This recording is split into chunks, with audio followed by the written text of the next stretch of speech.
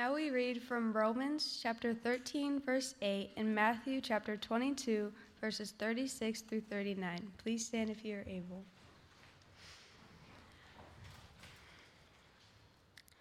Let no doubt remain outstanding, except the continuing debt to love one another. For he who loves his fellow man has fulfilled the law. Teacher, what is the greatest commandment in the law? Jesus replied, Love the Lord with all your heart and with all your soul and with all your mind. This is the first and greatest commandment. And the second is like it. Love your neighbor as yourself. The word of God for the people of God. Thanks be to God. You may be seated.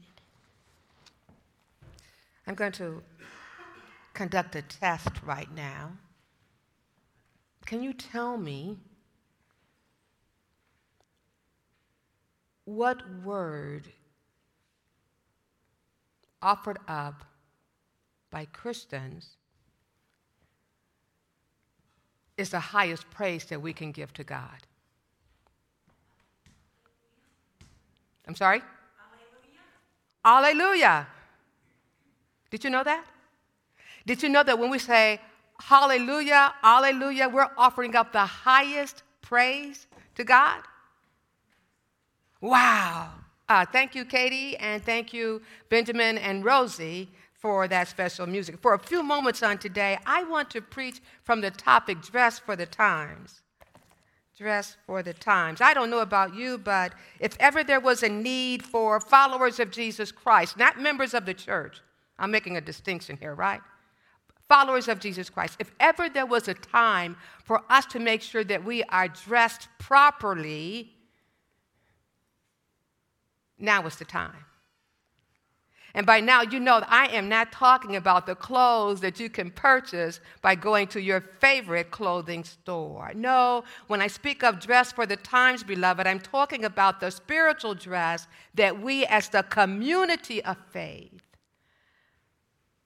must be clothed in order for us to be the community of faith that Jesus Christ is calling us to be in the 21st century. Please pray with me. Loving God, may the words of my mouth and the meditation of each heart be pleasing to you. Oh God, truly, you are our strength and you are our Redeemer. Amen. Amen. Let me just share with you that I have a worship design team, and we met probably a month or so ago, and I just asked a question. So, is there a particular text that you would like for me to preach from? And one of our worship design team members gave us 3 texts.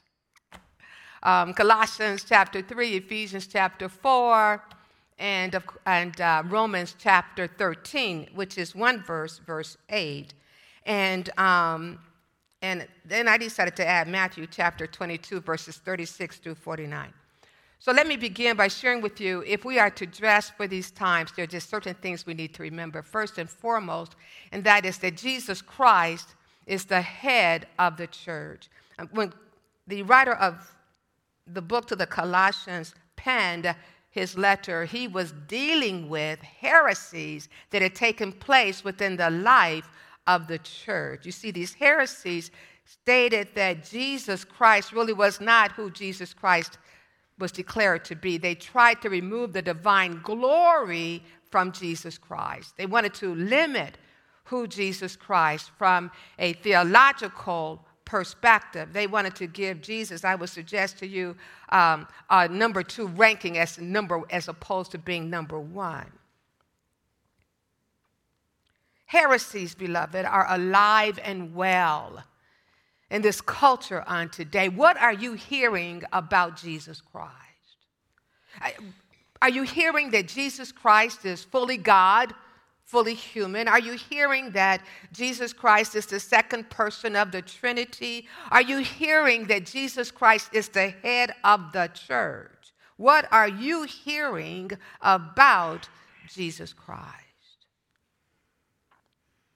To be dressed for the times, we need to be very clear about who Jesus Christ is to us as a community of faith and also to us individually. And by the way, because Jesus Christ died for our sins and the sins of humanity, because Jesus Christ ushered in this ministry of reconciliation, then we need to make sure that Jesus Christ takes the number one place in our lives.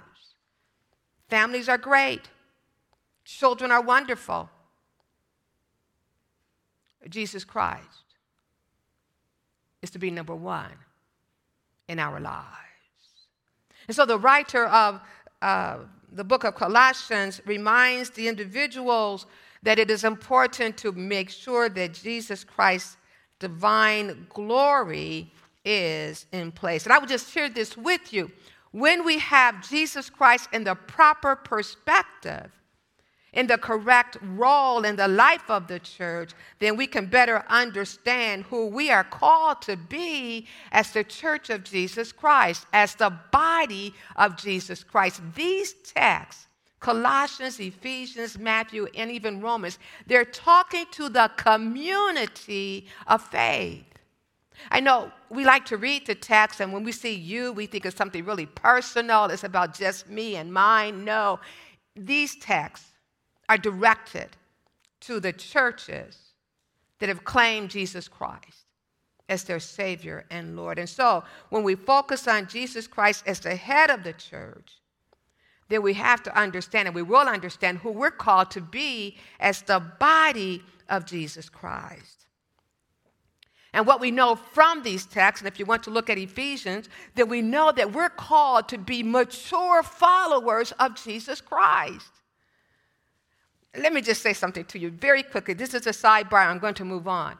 If you want to test whether or not you're growing as a follower of Jesus Christ, if you want to test whether or not you are maturing as a follower of Jesus Christ, let me just ask you this question. So what are your personal preferences?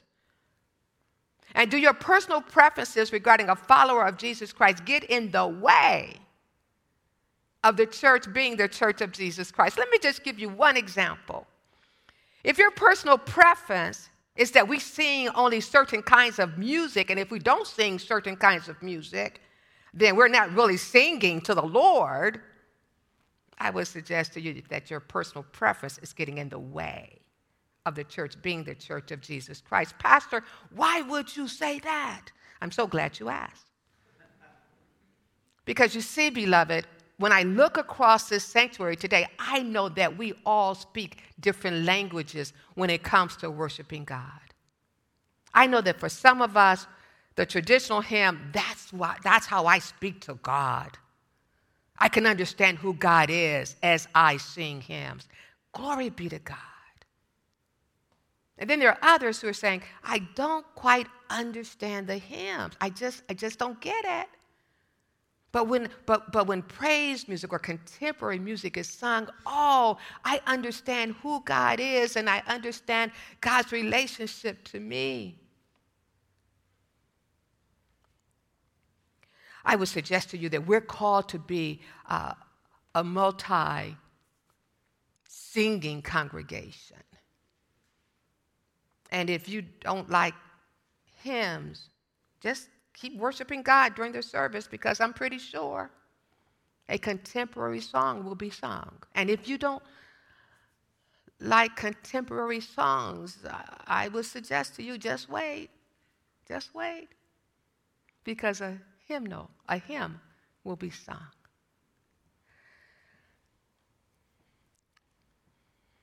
The Church of Jesus Christ is called to be mature.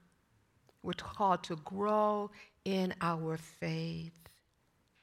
And when we grow in our faith, as we mature, as we lay aside preferred preferences that have nothing to do with who Jesus Christ is and the work of the church, when we lay aside that gets in the way of other people being able to see the awesome living Jesus Christ, we will not only continue to grow in maturity, but as the writer of Ephesians reminds us, there will be a spirit of unity taking place within the church.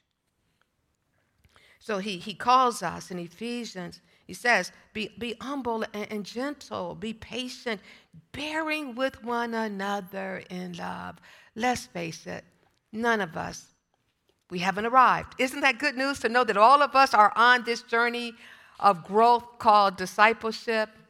Isn't it good to know that we're all growing in the area of discipleship and we have not arrived yet? And so when I mess up, I know that within a church that is striving to be the church of Jesus Christ, I will experience grace. And when you mess up, you will know, may you know, that you are a part of a community of faith that will not talk about you, that will not demean what you have done. No, but they too will offer you grace. Maturity breeds unity. And when we exemplify that maturity that will breed unity, then we have the assurance of knowing that we will be able, as folk who are fully dressed for the times, to love not only one another, but we'll also be able to love the other. To dress for the times reminds us, as the body of Jesus Christ, that we truly are to love not like the world loves, but we're to love the way Jesus Christ has demonstrated by his life and also through his teachings. And so I want to conclude with Matthew chapter 22, verses 36 through 39. It's easy. It's easy to love God, isn't it? It's easy. I have my devotional times that demonstrates my love for God. I pray that demonstrates my love for God. But when I look at this Matthean text, what it says to me, I cannot love God and ignore my neighbor. I must love God and I must love my neighbor. So there is this horizontal relationship as well as this vertical relationship. And I will tell you on this day, September 10th, if ever there was a time for us to make sure that we are dressed for the times, it is now, because there are people who will have you to think you can love God and love those who look like you, talk like you, act like you, those who are part of your tribe, those who are part of your clan, and you can ignore not only that, but demean and dehumanize everybody else. But the Word of God says, how can you love God whom you've not seen and hate your brother who you see every day? Matthew chapter 22 says, love God. Yes, that's the first commandment. Love God. That's that vertical relationship. But then Jesus goes on to say, love your neighbor as yourself. Now, and I want to thank Sherry for the children's moment today. She didn't take us to the next level that I'm going to take us to. Because, see, Jesus was then asked by the Pharisees, okay, I get it. Love God, love neighbor. So tell me, Jesus, who is my neighbor?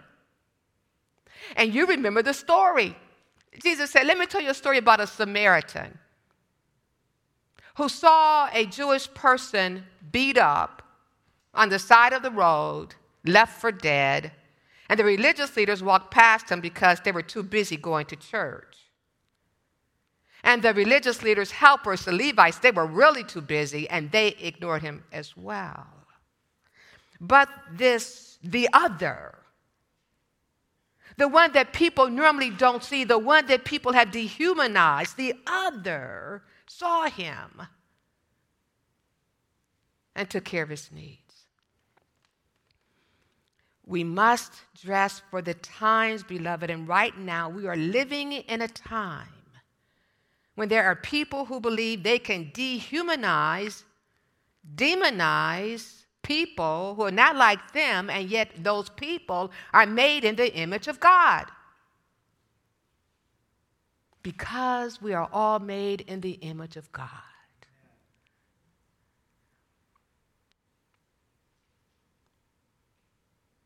We all demand, we all should experience respect.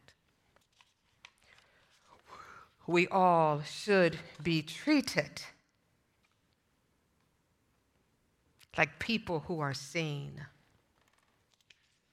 people who are treated equally with others.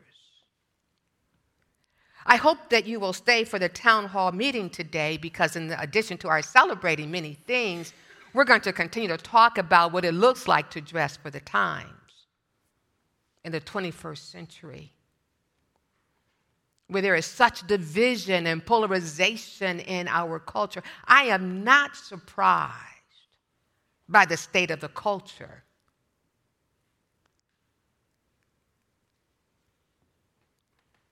Because what I know is if the culture is messed up, then that's a clarion call for the Church of Jesus Christ to stand up, be dressed for the times, and begin to address those matters and issues that concern and causes Jesus Christ to cry.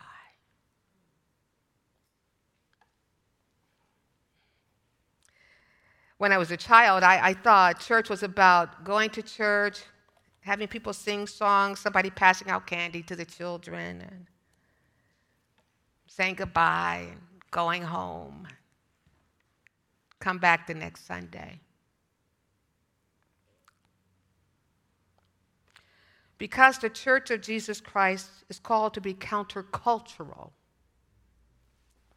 because the Church of Jesus Christ is the change agent in the world, because the Church of Jesus Christ, made up of individuals, is called to be in the world but not of the world, I have hope. I see the culture. I'm hearing the voices of the culture, and yet I have hope. I have hope because the mature church of Jesus Christ will not allow the culture to continue to destroy lives, to destroy people, to destroy groups. The Church of Jesus Christ will live up to the call on our lives. And that is to be so dressed that when people see us, they will be seeing Jesus Christ. When they hear us, they will be hearing Jesus Christ. When they see our behavior, they will see the behavior of Jesus Christ. I have hope. I am thankful that I've been born to be a part of this generation. I'm thankful that you are alive. And I don't care how old or young you are, I'm thankful that you are alive. And you are a part of this community of faith. Because we know